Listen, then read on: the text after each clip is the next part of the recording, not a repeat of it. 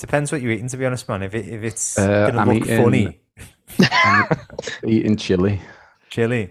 It's got loads of onions, loads of meat in there. Just good stuff. Jesus Christ, it sounds scarier than The Exorcist.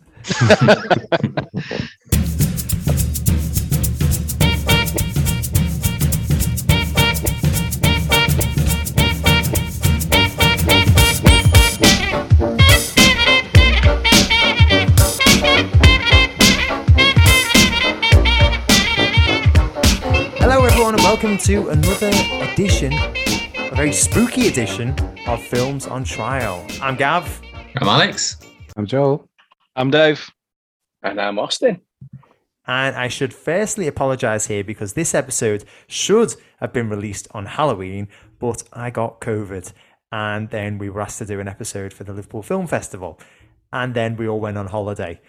But don't worry, we will still be doing Halloween Horror Month, sort of, even though it's a little bit later than planned.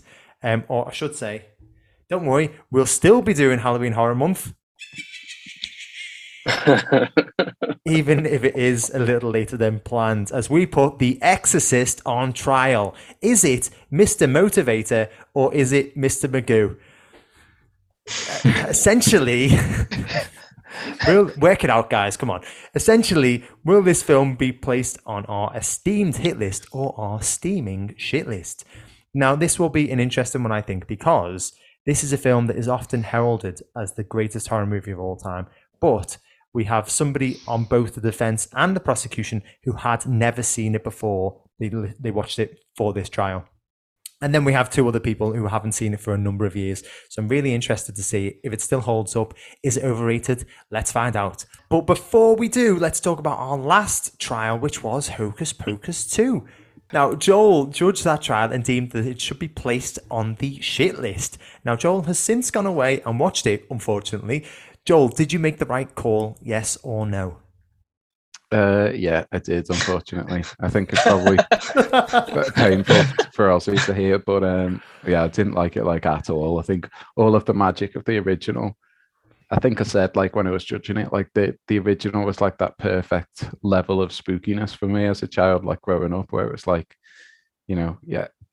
kind of horror elements that can act as a gateway to adult horror, whereas this one was just, I found just nonsensical in the end, and it very much did feel like they were setting up for a sequel as well.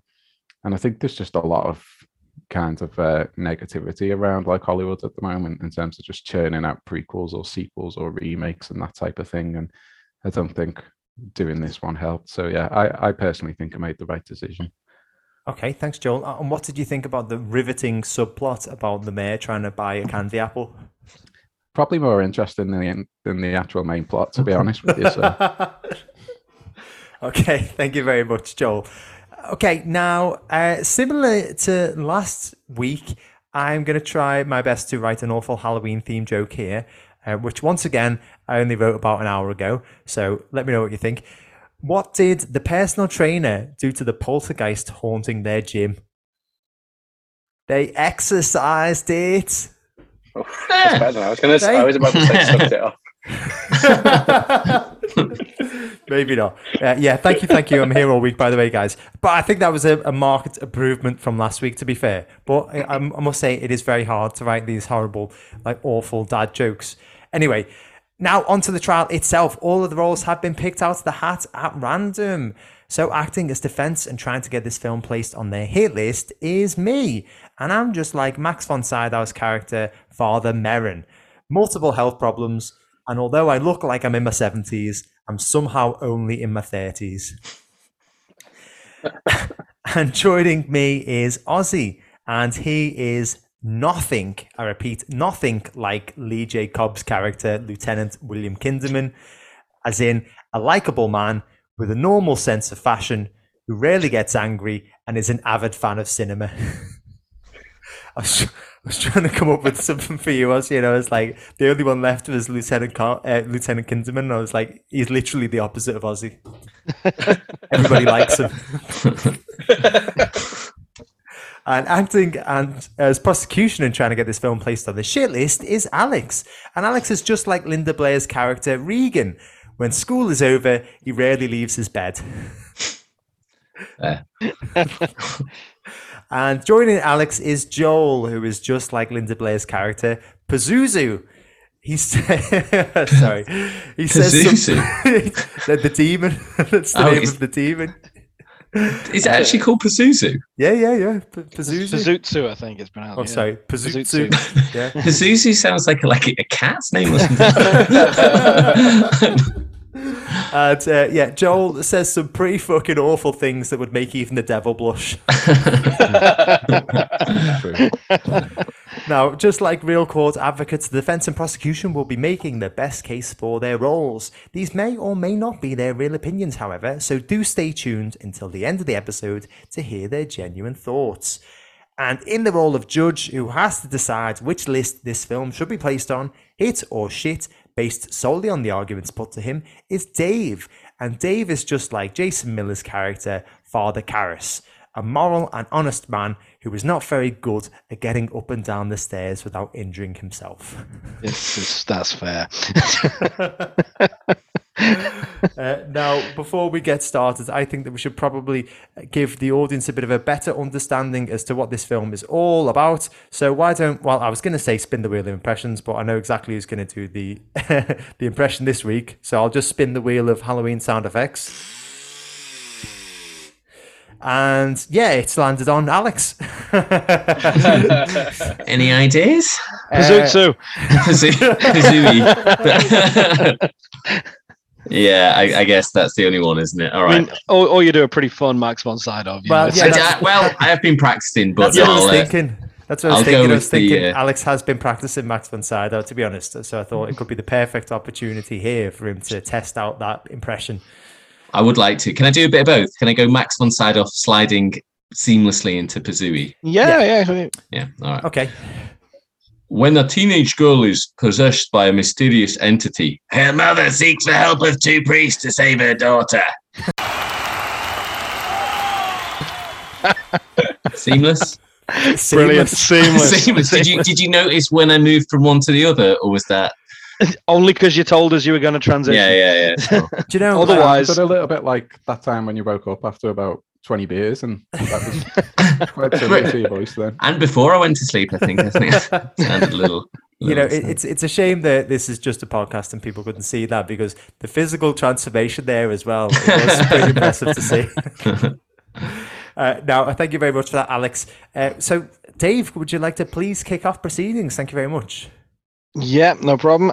So The Exorcist, regarded as one of the best horror films of all time, depending on who you listen to. Some people would say it is the best horror film of all time. I have seen it. It's been a few years, though. So, I could be persuaded either way. My opinion on the film stays at the door. You got to try and persuade me. Is this a good film? Is this a bad film? I'm going to start with Gav. Thank you very much. Well, it is a good film. It's the best film. Okay. Austin. I wholeheartedly concur with Gav. Thanks, obviously.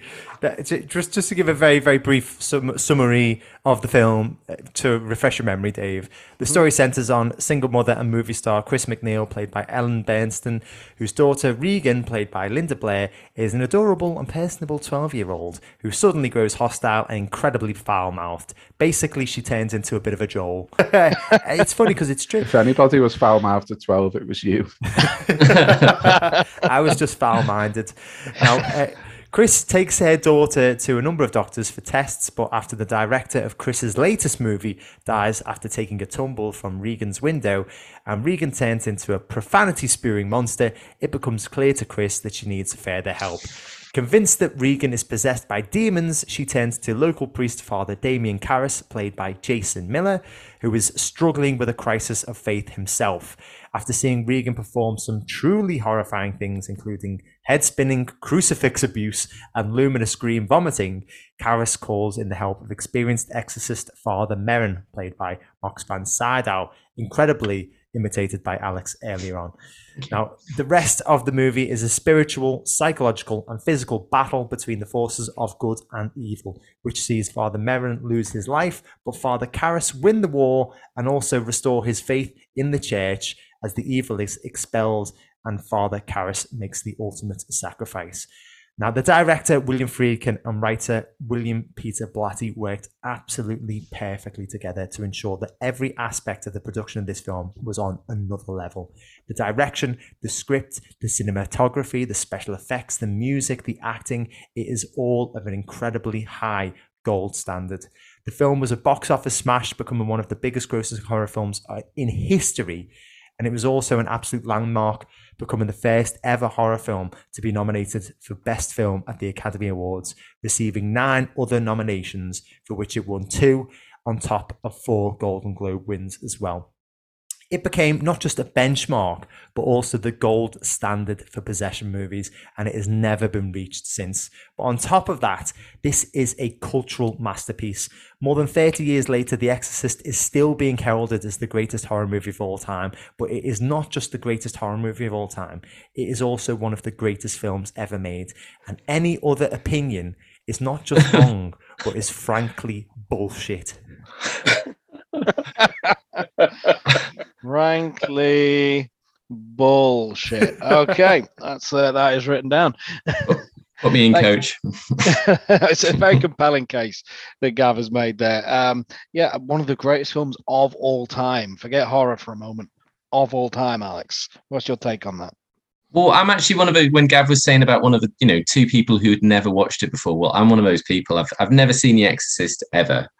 And I frankly was just a little bit disappointed. Like, I know it's meant to be one of the greatest horror films of all time. Maybe when you watched this back in the 1973? Mm-hmm. If you watched it then you think this was absolutely amazing. But if I'm honest, I was bored. And you shouldn't be bored during any film, but especially during a horror film. Gav was talking about an epic battle between good and evil. And Merrin dies and then Father Karras makes the ultimate sacrifice. That happens in the last 20 minutes. And the death of Merrin happens seconds before Father Karras makes the ultimate sacrifice. So the actual exorcism by the exorcist is actually a very minor part of this film. And there's an awful lot. I mean, it's an hour and 55 minutes. I think it's coming up to 2 hours. And there's just a lot of padding in this film. And I don't know why. I mean, if it was an hour and a half, I think it would be fantastic. But there's an awful lot of, for 2 hours, we know there's going to be an exorcism. It's called The Exorcist, right? But like I say, there's just, you're building up to something that is going to happen. And then because it's just crammed in at the end, it's a little disappointing. There are so many tangents that this film just sort of wanders off on. We see the first part of the film is Max von Sydow, who's playing Merrin, just wandering around Iraq. And I'm not saying it's absolutely, diabolically terrible, but after a while you're like, okay, I get it. He's tired or something, let's keep going. It just feels like it's a little bit self-indulgent at times. There's Karras's mum who dies, and then I don't know, that sort of comes back into the story later, but there's an awful lot of time spent on that, like too much time is spent on that. Then after that, there's got Karras's lack of faith, which doesn't really go anywhere, if I'm honest. I don't really feel like that. It did come back into the film a bit, but it was kind of like a big part of the film that then later on just didn't seem to really match up. For ages, I thought Karras was an exorcist. And then when he's talking to the mum later, he sort of says, oh, I'm not actually, I don't believe in exorcism. So I found it a little confusing, and I just was unsure about why we were spending so much time with him.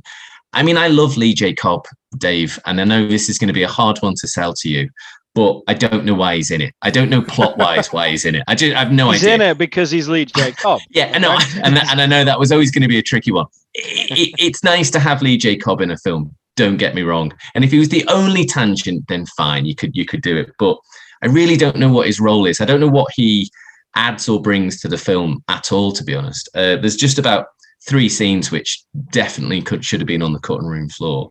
And there's this whole bit as well where we're not sure whether she's possessed and she's being taken to the doctors. Again, these are all important things to do. I'm not saying that the film is doing the wrong thing by doing them.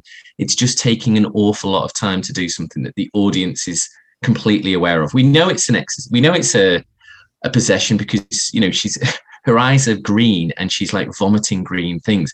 And at one point, the mum is chased by a wardrobe around the room. It's like telekinetically chasing her around. And then she's having to convince people, well, I'm not sure if it's, I'm not sure if it is psychiatric or something. It's like, of course, it's not psychiatric. You've just been chased by a wardrobe. You know that it's exorcism time, So yeah, if it was shorter, it would be exactly what Gav was saying. But the tangents are too much, and it just keeps running down these things, and it keeps backing away from its main thing, which is an exorcism. Okay, thank you very much. I see your hands raised, Gav. You got a couple of quick points you want to make? Yeah, I'd say so. The reason that Lee Cobb is in the film is he plays a detective who is initially looking at the death of the director who died after he leapt out of Regan's bedroom window. And the thing is that he is there as the skeptic. He initially is the one that is like, demon possession is complete bullshit. But then he actually is the one that suggests that Regan's mother speaks to the church because he has such a change of mind and thought and belief, because he's like, oh, actually, I might be wrong here. And there's also, I'll go into a little bit of detail about this later on, but there's also almost like a detective noir aspect weaved into this film, which he's pivotal for, and it really brings the film down and grounds it in a sense of realism, and his character is pivotal in doing that. Okay, thank you very much. I want to come back to the defense, and that's Austin. That's yourself, I believe. Yeah. What's your take on all this? So I actually think, Gav sort of hit the nail on the head about why the detective's in the film here, but some of the other bits that Alex said there are a little bit untrue as well. He's sort of suggesting that, why does she spend so long trying to convince herself that it's an exorcism or other people? It's actually to, when you're around skeptics, and they say it in the film, is that an exorcism is, it's outdated. Karras is a psychologist, a psychiatrist within the church. And he said that medicine's moved on. Exorcism isn't a thing. We've not done that since the 16th century. And it's one of his main quotes is, we don't do that anymore. I think it's a mental thing. It's that the church suggesting you need to go to medicine. And then it comes full circle, that then he ends to get back involved, and he gets somebody more senior to come in and help him. So I think it does a pretty good job of setting up the story. It's very clever. It's clever in terms of, you think about it, it's 30 years old, and it really pushing the boundaries of any other film of its genre at the time. The special effects, when you consider the age of them, are fucking incredible, really, and they're really genuinely shocking. So I think Alex did it a little bit of a disservice there to say that it takes its time getting to the exorcism. The exorcism is a large part of the film, but it does have to set it up. And in this regard, that's what they've done here. They've tried to set up a story and a scene so that you understand who these people are. And I think it's a real clever bit of storytelling. Okay, thank you very much. And Joel, finally yourself, what side do you come down on this? Yeah, I think it's the same old story, really. Like I've said it many times in kind of prosecutions in the past, we can't really erase like the last 30, 40 years or whatever. When you watch this now, it's completely different. I think one of the biggest things is that obviously it's an exorcist, and the church claims that they've never seen this type of thing before, but like it's a girl who's like spinning around, her neck is spinning around, she's like vomiting all over the place. There's a bit where she like obviously gets a crucifix and like starts, let's just say, desecrating it by putting it up herself. Like I just think they went to like sorry, I thought you'd done a really good job of saying it like let's just say she desecrated it by putting it up. You needed to elaborate on the point, Alex, I'd say. Sorry. But yeah, I just feel like it was a little bit like nonsensical, and I think at the time it was probably really shocking, in the 70s. I'm sure it was like extremely shocking. But for somebody like Alex who saw it today, you've probably seen that thing many, many times before now. Probably on a daily basis. So I've seen some. Stuff. I was watching something similar just this afternoon. Yeah. But it's probably, been done better, and you could say, well, it's like a trailblazer and that type of thing, which maybe it was, but I think it's just kind of heralded as a classic just because it was the first type of film of its kind. Whereas if you really kind of step back and look at it, especially in today's standards, even in terms of the plot, like Alex said, it can be quite slow at times. And I think one of the biggest things that I'd heard about it before I watched it was how scary it was. And it's not scary. It's not scary like at all. I would say it's more unsettling or unnerving. If it's going for scares, and especially jump scares and things like that, it's miles away from the mark. Like I can't even imagine, unless you're a 10-year-old like Gav was probably watching this, I don't think it's going to scare an adult. As I say, I think it's more unnerving. So I think it's one of those films where there's so much written about it. It's got such a legendary status that the bar's almost set too high. So for anybody watching it now, it's just going to be expected to be like blown away. And I feel like that's not going to happen anymore. Maybe if you grew up with the film, you can hold it on that pedestal, but for people of today watching it, it's just not going to hit the mark anymore. Okay, thank you very much. So yeah, I've heard a few basic points about the film and its reputation as well, which does precede it, and also the fact that this was in the 1970s. A lot has changed in the scope of horror since then. But has anyone got any other points that they would like to raise about this in general? Anything about the script, maybe, or the general production values or the special effects? Anything along these lines? Starting with you. I'll tell you, it doesn't have anything to say. Dave, well, that's what I'm hoping everyone does. I'm hoping everyone does. That's kind of the point of why we're here. He's lying to you, Dave. He's trying to throw you off. So I'm going to come to you first, Gav. Yeah, thank you very much, Dave. Well, I've heard some proper bullshit on this podcast before. Me too. But fucking hell, the stuff that Joel's spouting is unbelievable. And I'm joking. Like I will say, this film, you may already know, Dave. Well, I say may. You know everything, so you already do know that this film is based on the best-selling novel by William Peter Blatty. Dave, you're so handsome and knowledgeable that you already know this. But when it came to the direction of the film, Blatty apparently Blatty only ever had one name in mind, William Friedkin. And when it came to production, Blatty wrote the script and was also heavily involved in the whole production of the film. The film could have easily been as successful or popular if it was made by an out-and-out horror director, as an out-and-out horror. But the contrasting yet meshing approaches of Blatty and Friedkin created a perfect mix of creative forces, resulting in a film that was more of like a spiritual mystery than it was a horror film. Blatty was a devout Christian who maintained the supernatural and spiritual elements of the novel in his screenplay, but Friedkin was an agnostic from a Jewish upbringing who decided to add a detective noir theme throughout that treats the horror like a tangible threat akin to something like a slasher horror thriller. By doing this, and also avoiding certain familiar horror tropes like jump scares, it adds a gritty realism to the film, which audiences and critics responded incredibly well to. Now, I still think that the film is quite shocking to watch now. I disagree with what Joel says. I know that, again, when you watch this, you hear that it's the greatest horror film of all time, so you expect to be scared, but there's more to horror than just being scared shitless.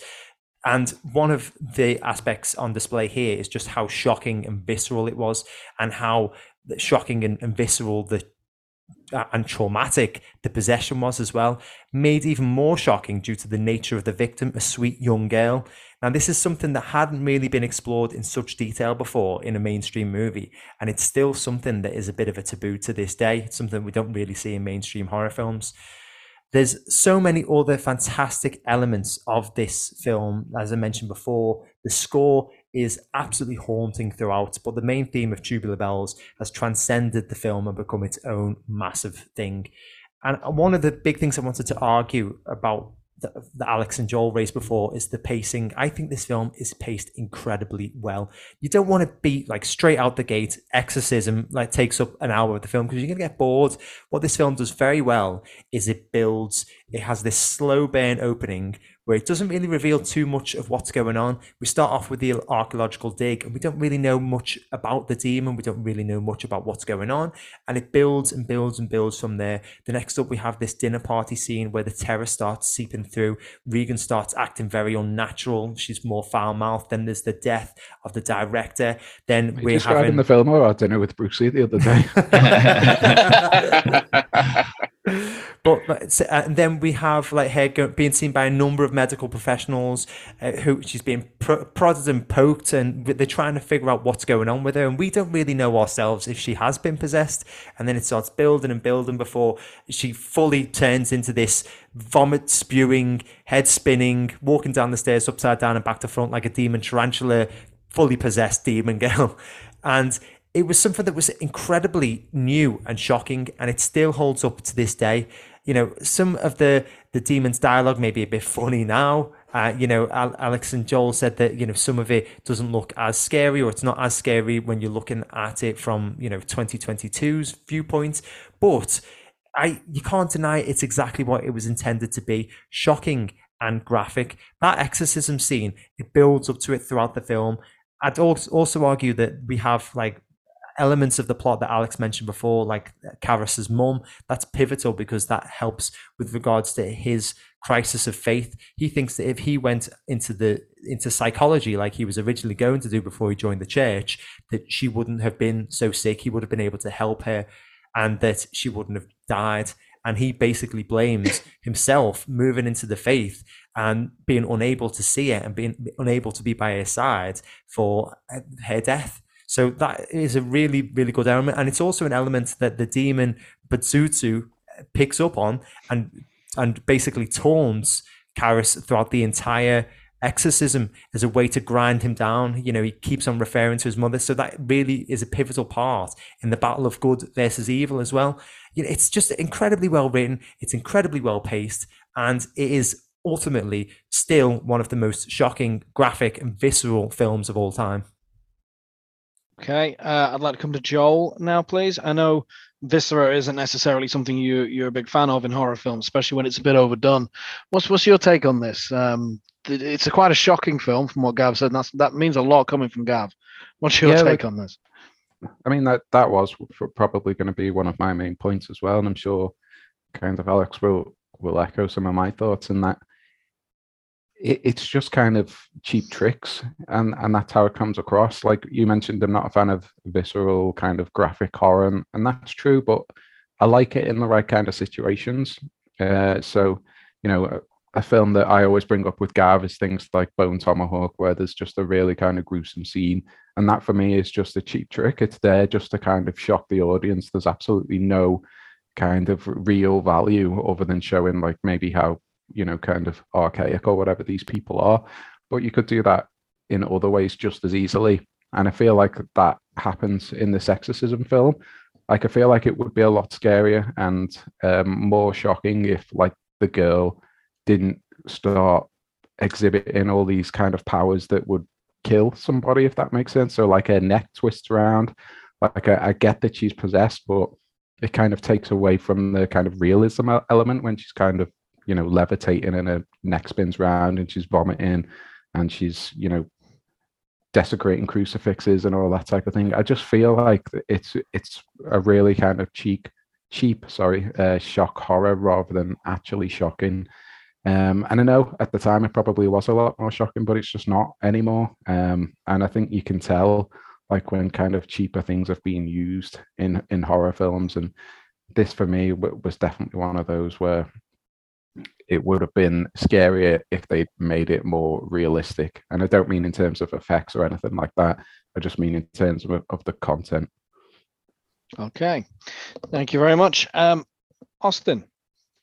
I massively disagree. I think that, like, I'd never seen it. You know, so I'd obviously heard about the head spinning around. I've seen the you know, the parodies. I've seen the Simpsons episodes, you know, the vomit, the crucifix masturbation scene, not in The Simpsons, but what episode that might have been. You know, I'd heard of all these things. I knew they were coming, but I don't think you're not ready for it. And I think that's testament to how well it is directed and how well it is put together, because you're not ready for it. You know, I don't think it's lost the power to give that shock. I know, and I think that's for it. Also, you had your pants off and you were ready for it. You know, I honestly don't think that you can be prepared. I think it really does set you up. You know it's coming, you know, and you know, having seen other horror films and aware of where it's come from, you can see all of the things that people have been influenced by. but that still doesn't take you away from it. It's a very creepy, well set up film. You know, there's like I've said with Tubular Bells, you know, the music and that first setup where you're learning about all the different characters, that really does leave you with this weird sense of foreboding. You know, it's not I don't know, you get into this little weird place at each scene, you're like, okay, I'm okay with that, I understand what's going on. And then there's another scene which is super creepy, like when he gets the coin and suddenly he's really at the very start, you know, you're like, what the fuck, that's got to mean something. And then it moves on to the next piece, and then suddenly you're in a sense of safe place again when you meet up with the actress, and you're moving on. And at each point where you're feeling quite secure, suddenly it's like, fucking hell, I'm creeped out again here. Until we get to like the Exorcist scene when it all gets there, and I honestly don't think you get prepared for it. I just think it's really well directed. It's not like the special effects were fantastic at the time. They're still pretty good for now. I think it's the actual characters are quite believable, other than the head spinning. You know, I think everyone's very believable, in fact, and I think it does bring you along nicely. It's the guys are doing it a disservice. Okay, thank you very much. Gav, got a quick point to make? Yeah, just the point about it being too shocking and unbelievable. You know, at the end of the day, this is an exorcism film, and it was designed to do that, to shock us. If it were to have a really tame exorcism with more believable elements, then it wouldn't have been as shocking or as fantastic. But seeing her neck spin all the way around or levitating off the bed is something that audiences at the time wouldn't have seen and would have been genuinely shocking for them. Now it's been done countless times by many, many imitators, so maybe it doesn't look as good because we've seen it repeated thousands of times. But at the time, we've got to think about it, and it was absolutely brilliant and designed to be what it was supposed to be, which was shocking. Okay, thank you. And finally, Alex. Well, I'm going to disagree with, I think, almost everyone there, and say that even Joel as well. Joel as well, a little bit. Yeah, sorry, Joel. I wasn't actually shocked. I was expecting to be two things, because in horror you normally have the sort of the creeping tension and the scares, or you have the shock. And you know, I'd heard about the things that have happened, but that's not my main feeling. Come away from The Exorcist, the main feeling I had was grossed out. You know, like I didn't feel shocked by these things. Perhaps because I've heard about these scenes, you know, just through talking to people, but I just didn't feel shocked by them. I just thought it was a bit like, there's a bit when the Exorcist scene happens and like she just spits mucus into Merrin's face. And that's not like, oh my goodness, that's just, oh, do you know what I mean? That's like Gunge or something like that from like, you know, from some 90s kids. Yeah, from Get Your Own Back, basically. You know, that's what it felt like. Yeah, she does literally gunge Karras at one point, and she gets like vomit in his face.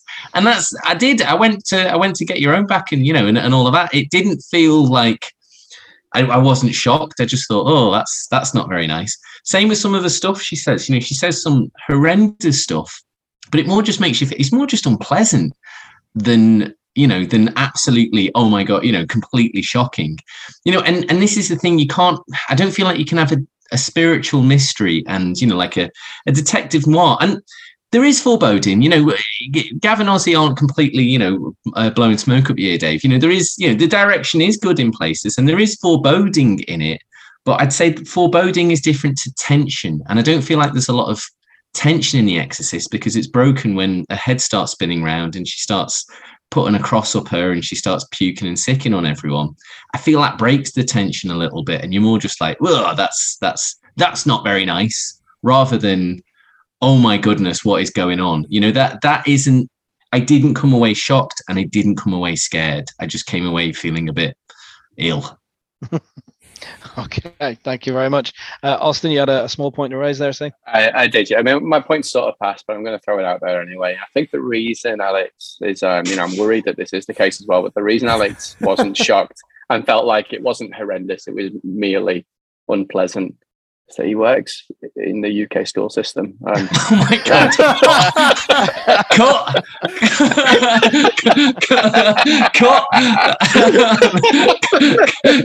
Cut all of that.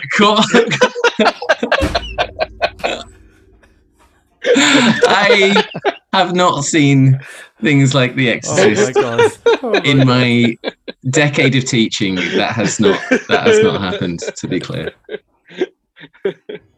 raises a fair point, though, doesn't he? To be fair, I have had children sneeze in my face a lot. To be fair, and puke on me. So in a way, I can sort of see what Ozzy means. There we go. Okay, I'll leave that up to the editor when that stays in. Okay, so I think I've heard most of the key points about the film. Has anyone got anything they'd like to add, or should we move on to a quiz? Yeah, Gav? I'll try and keep it very, very brief, but one thing that we haven't touched Always about. Well, one thing that we haven't touched upon, but I think is one of the best aspects of the film is the performances. They are absolutely fantastic. I'll gloss over Ellen Bernstein as Chris, who gives this a tremendous tour de force, full-on range of roller coaster of emotions. And then, of course, obviously, Father Merrin, played by Max von Sydow, who, let's be obvious, has never, and I repeat, never given a bad performance in anything. But the two that I just wanted to focus on are Jason Miller, who does an excellent job of playing Father Karras in what was his film debut. Now, originally, Jack Nicholson was offered the role, and apparently Paul Newman was interested as well, but it was originally given to Stacy Keach. Now, it wasn't until Blatty saw Miller in a production of his own play that championship season that Blatty instructed Warner Brothers to buy Keach out of his contract and offer it to Miller instead. Now, this is an incredibly bold move and one that could have absolutely backfired spectacularly, but it paid off big time because Miller gives this truly captivating performance as a priest and trained psychiatrist who is conflicted about his religion, is constantly pulled by these two opposing forces of spirituality and psychology, and is racked with guilt over the death of his mother. He goes toe-to-toe with a powerful demon and comes out on the other side with his faith in God restored. He coaxes the demon out of Regan, allowing himself to be possessed before making the ultimate sacrifice and committing suicide by throwing himself out a window and down a flight of stairs. Now, the character arc on display is an absolute masterclass, and he gave a stunning performance. And then I just want to touch upon Regan, played by Linda Blair, in what was only her second movie credit. The character starts off as this shy, polite, and sweet young girl before turning into the vomit and profanity-spewing, head-twisting nightmare. The character is very well fleshed out, and it's one that the audience roots for throughout the film, but it's the performance of Blair which is really next level. She was nominated for an Oscar for Best Supporting Actress and won the exact same award at the Golden Globes. The physical and emotional transformation that she displays from Regan to Pazatsu is absolutely incredible, and she has rightly been heralded as one of the greatest screen horror performances. I was going to say female performances, but I think of just general performances in a horror film of all time. Okay, thank you very much. Anyone got anything to add to performances there, particularly from the prosecution side? I mean, the performances are good. I should say, but I think the point I'd make against it is it's like, Gav saying about Max von Sydow and Father Merrin. Merrin dies off screen in a very anticlimactic way. He's walking around Iraq for like 20 minutes at the beginning, and then he starts an exorcism and then instantly dies off screen. Well, not instantly, but you're not even quite sure how it's happened. So, there's a couple of weird choices, and Father Karras, played by Miller. I can't remember his first name. Jason Miller. I mean, it was his film debut, but it was also his film end you, I think, wasn't it? It was never the option. I mean, I don't remember seeing him in literally anything else apart from that. Apart from maybe, I think, is he in another Exorcist film at some point? Yes. In the Exorcist. Well, I don't feel so. Yes, there are good performances. I wouldn't, and I'd say, and I'd make concessions to a lot of what the defense has said, but because of the odd choices, because of the tangents the film makes, sometimes those performances and those characters get a little dull. Like I say, Dave, I'll come back to Lee J. Cobb. Lovely to see Lee J. Cobb, but why? And that's the problem with The Exorcist. Okay, thank you. Anyone got anything else to add? No? Great. I will have a look through my notes, and I believe it's a quiz. Who's up next? Okay, it's me. I'm doing a quiz, and because as evidenced before, nobody is really too well. I mean, there are probably a lot of people, but a lot of people don't really know the real name of the demon in The Exorcist. And I think that's common in quite a lot of films featuring demons, to be honest. People will tend to forget the name of the demon. Maybe they might remember the name of the person or thing that the demon conjures up. So this quiz is all about demons in movies. I'm going to start easy, and then it's going to get harder as it goes on. So what I've done here is I'm going to name the demon, and then I've got a little description of the demon as well. So hopefully that'll help you over the finish line. Does that all sound good? Yep. Right. So fingers on the buzzers. First few, well, the first two, I should say, are very, very easy. So fastest finger first, okay? And I want there to be a buzz sound, Austin. Right. Starting with number 1, Pennywise. Joel. I almost feel bad taking this one to be fair. It is it. A creature of untold age, but commonly manifests as a dancing clown or your worst fears. Number 2, and everybody should know this one because we did all watch it recently. Pinhead. Dave. That's Hellraiser. It is an extra-dimensional being who inflicts pleasure and pain on his victims and also has a load of pins in his head. Now, number 3, but we're getting a little bit more difficult now. Malthus. Malthus. I'll give you the description. Big, old, angry-looking thing who likes to hide in a children's doll, which is almost as creepy as he is. Well done, Joel. It is Annabelle and the Conjuring films. Okay, so next up, the Reverend Henry Kane. I nearly said the Reverend Harry Kane then. Dave. That is Poltergeist 2. It is Poltergeist. Well, it's all of them. It's Poltergeist 1, 2, and 3, but we find out his real name in Poltergeist 2. Right. So yeah, well done there, Joel. Okay, now moving on. I know, yeah. Great memory, Dave. Now we're moving on to the next one, number 5. This is an easy one. Zool. I know. Ghostbusters. Well done, Joel. Yes. Ghostbusters, also known as the Gatekeeper. He buzzed. Number 6, Valak. The Conjuring and the Nun. Yes, well done, Joel. Yeah, The Conjuring 2. A big horrible fucker who likes to manifest as a demonic nun. Well done, Joel. Storming ahead so far. Number 7, Balthazar. No, okay. It manifests as a coin-flipping, suit-wearing man, but is really a green-skinned, sulfur-smelling half-breed demon. Who? Oh, was that the one from Insidious? No. Who kills a priest by persuading him to drink copious amounts of alcohol? Constantine. Alex. Well done, Constantine, yes. Now, number 8, Asmodeus, a.k.a. Toby. Toby the Demon.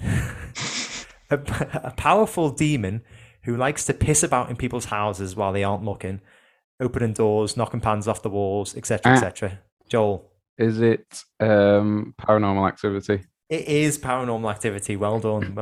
Toby, I only got it from Toby the description there. At number 9, Paimon. Pieman. Pieman. Simon the Pieman. It's a powerful demon whose worshippers want him to manifest so that he can make them wealthy and knowledgeable. Alex? Is it? No, I've forgotten the name. Hereditary. It is Hereditary. Well done. He hides in little girls, then they're partying brothers, and then they're stressed out mums. So yeah, well done, Alex. Okay. Zero comment. Number 10, Bughuul. I'll give you the description. Suit-wearing, gothic, Noel-Fielding-looking fella. Joel. Slender Man. No. Who possesses little kids and, spoiler alert, makes them kill their families. Dave? Sinister. It is Sinister. Well done. And finally, number 11, the Lamia. Or the Lamia. I can't remember.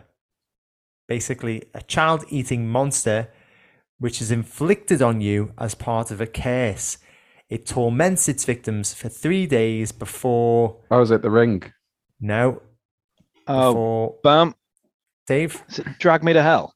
before it drags them to hell. Yes, well done, Dave. Yes. Okay, well, very, very close scores on all the doors apart from Ozzy's door. But I would have got Ghostbusters if people had actually buzzed. So that is 1, 2, 3, 4 to Dave. 1, 2, 3, 4, 5 to Joel. Well done, Joel. You won that one. Hooray.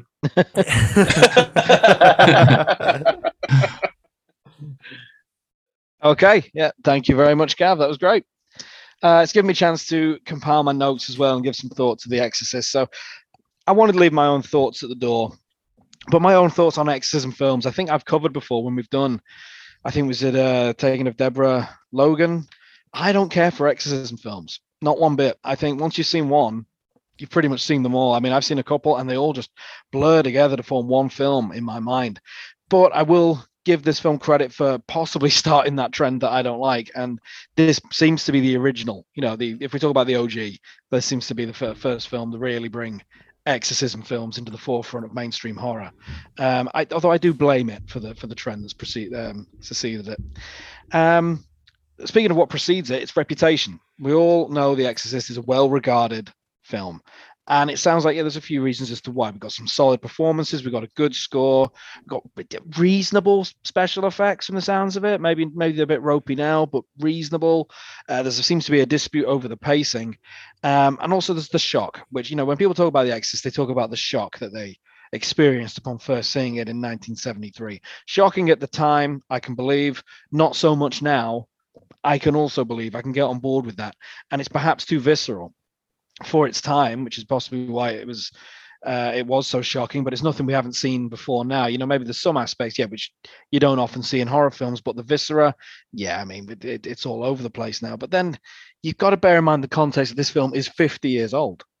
50 years ago, this film came out, and you got to bear in mind that this was groundbreaking, I suppose, for its time. So, and some of these cheap tricks, which Joel referred to, and they do sound like cheap tricks, may have been original, some of them for the time. This film may have brought them to the forefront of people's consciousness when it comes to horror films. So I've got to give it some credit for that. Overall, it sounds like a solid film and a solid exorcism film at that. But what really clinched the matter for me is this talk of the character's behavior, the fact that the original assumption is not, it's possession. She goes to doctors, you go to other people, you have skeptics, you have people that are rational, whose first thoughts is not a religious or supernatural cause. You've got this crisis of faith going on. There's even a priest that says, the exorcisms are archaic. You watch modern day exorcism films like Emily Rose or Deborah Logan, and it's just like, you feel like exorcism. There's one going on down the road in some states of the United States. Exorcisms are everywhere. And this guy points out, exorcisms are archaic. We don't do this anymore. This is ridiculous. And that's a priest saying that. This crisis of faith element to him, the nature of the characters, the development of the characters, even if you leave the performances to one side, this seems better written than the average exorcism film. And when you think this pioneered it all and started it all, I've got to give it due credit. And for those reasons, I'm putting it on the hit list. Thank you very much, Dave. Incredibly no sound effects anymore. Did we get rid of the sound effects? No, I put them in afterwards. I edited them okay. It's been a while since I've really paid attention to the this little portion. Maybe don't admit that. You're one of the ones switch off after the quiz. Yeah. Of all the people living at the moment, you're one of the ones who should be the most invested in this. It's because I'm still lamenting how unfair the quiz was. Fucking bullshit. Right, okay, so genuine opinions. Starting with Ozzy, first time that you'd ever seen this film, defending it. What did you think? I can completely see why it's revered. However, I don't think horror movies are for me. I just didn't get behind it. Like I really wanted to. I genuinely thought it was going to be scary. I did feel creeped out at times. I didn't lie with anything I said there, but there are sections to it where I just thought, okay, this is a bit of a convoluted way to introduce a character. We started with the main man all the way back in Iran, and just seemed completely superfluous. There was no need to have started with that. It had no relevance to the rest of the story, except for they once mentioned, this guy had been in Iran. They didn't see him do it. exorcism. You don't see anything about him. You don't even know that he's a priest. You know, there's literally no reference to that at the time when he's in that place. So so I just thought it was a bit of an odd piece, but I did like the creepiness and the build up.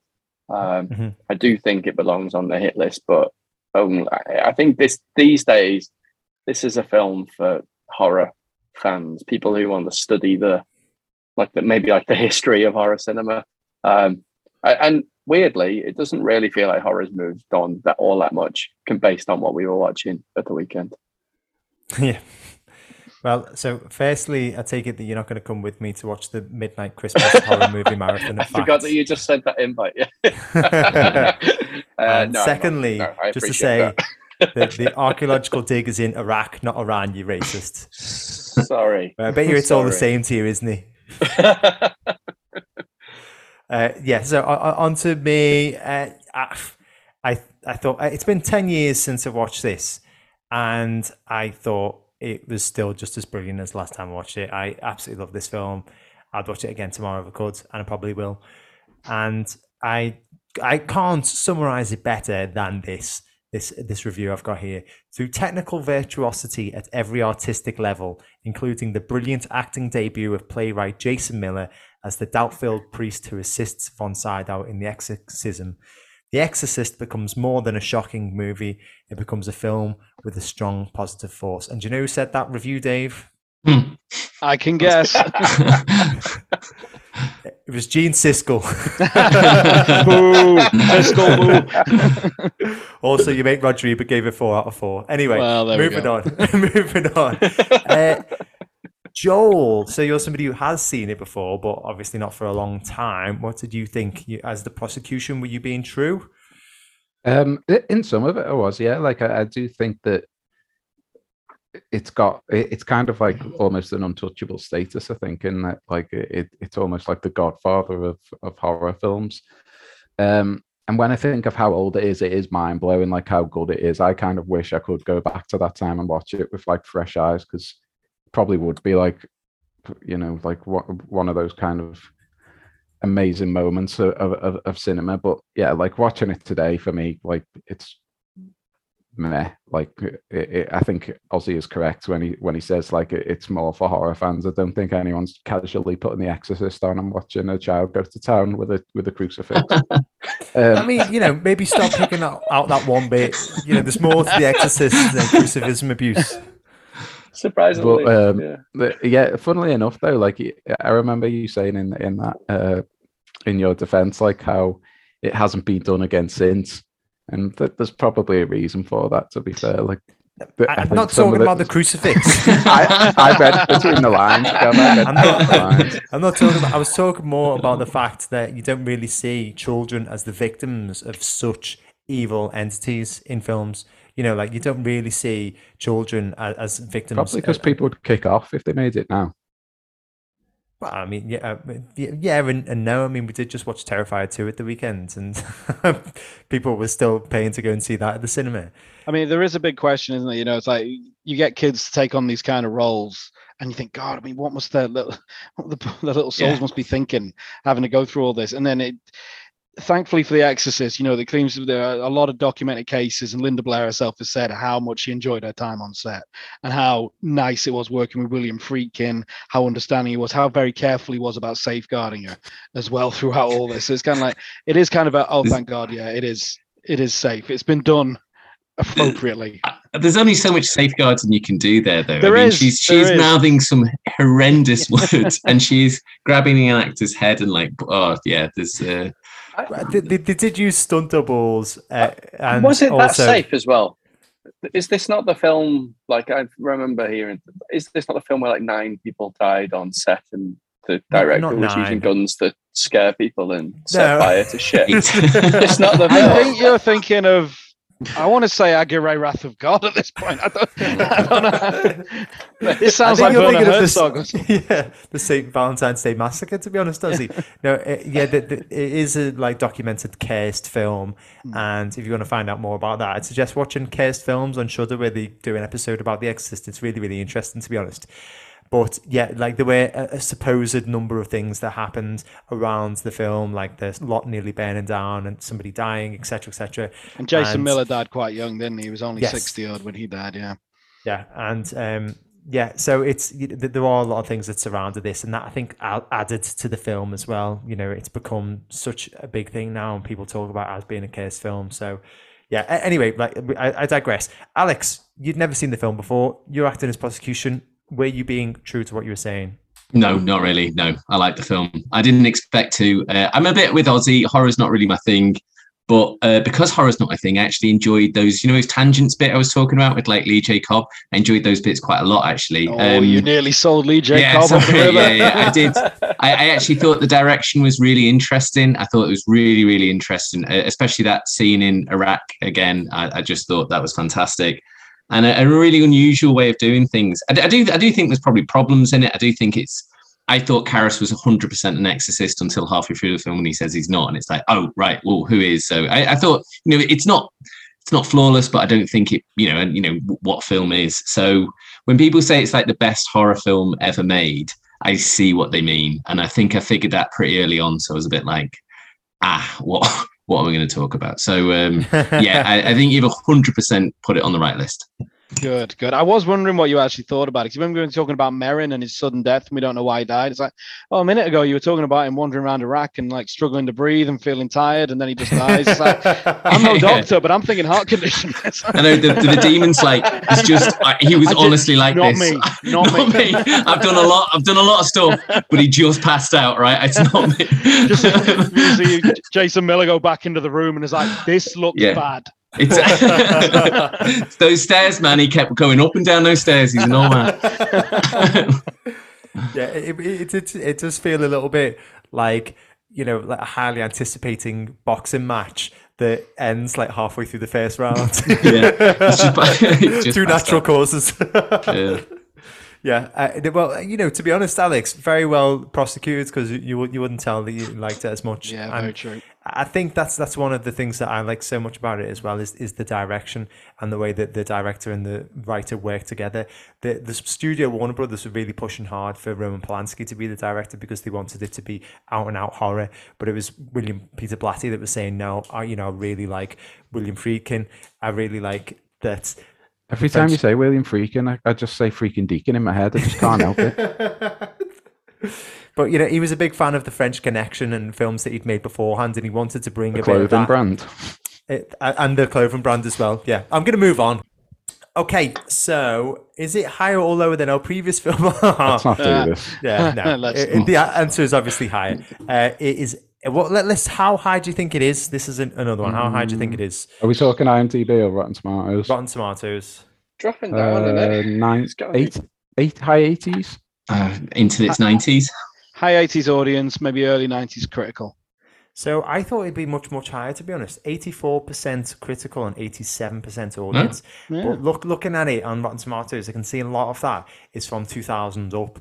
And that takes into account the re-releases as well. So there's been a number of re-releases which have included like extra additional footage and whatnot. And so better versions, essentially. But actually, yeah, because they used 7 minutes of footage that they wanted, both the writer and director. It was 7 extra minutes of crucifix footage. Yes. I'm getting like Joe. We're going to have to cut so much of this out. I feel like you're just like a misbehaving classroom now. I'm going to just move on. I feel like it's getting to the point where he won't cut it, and then we're all going to like right now.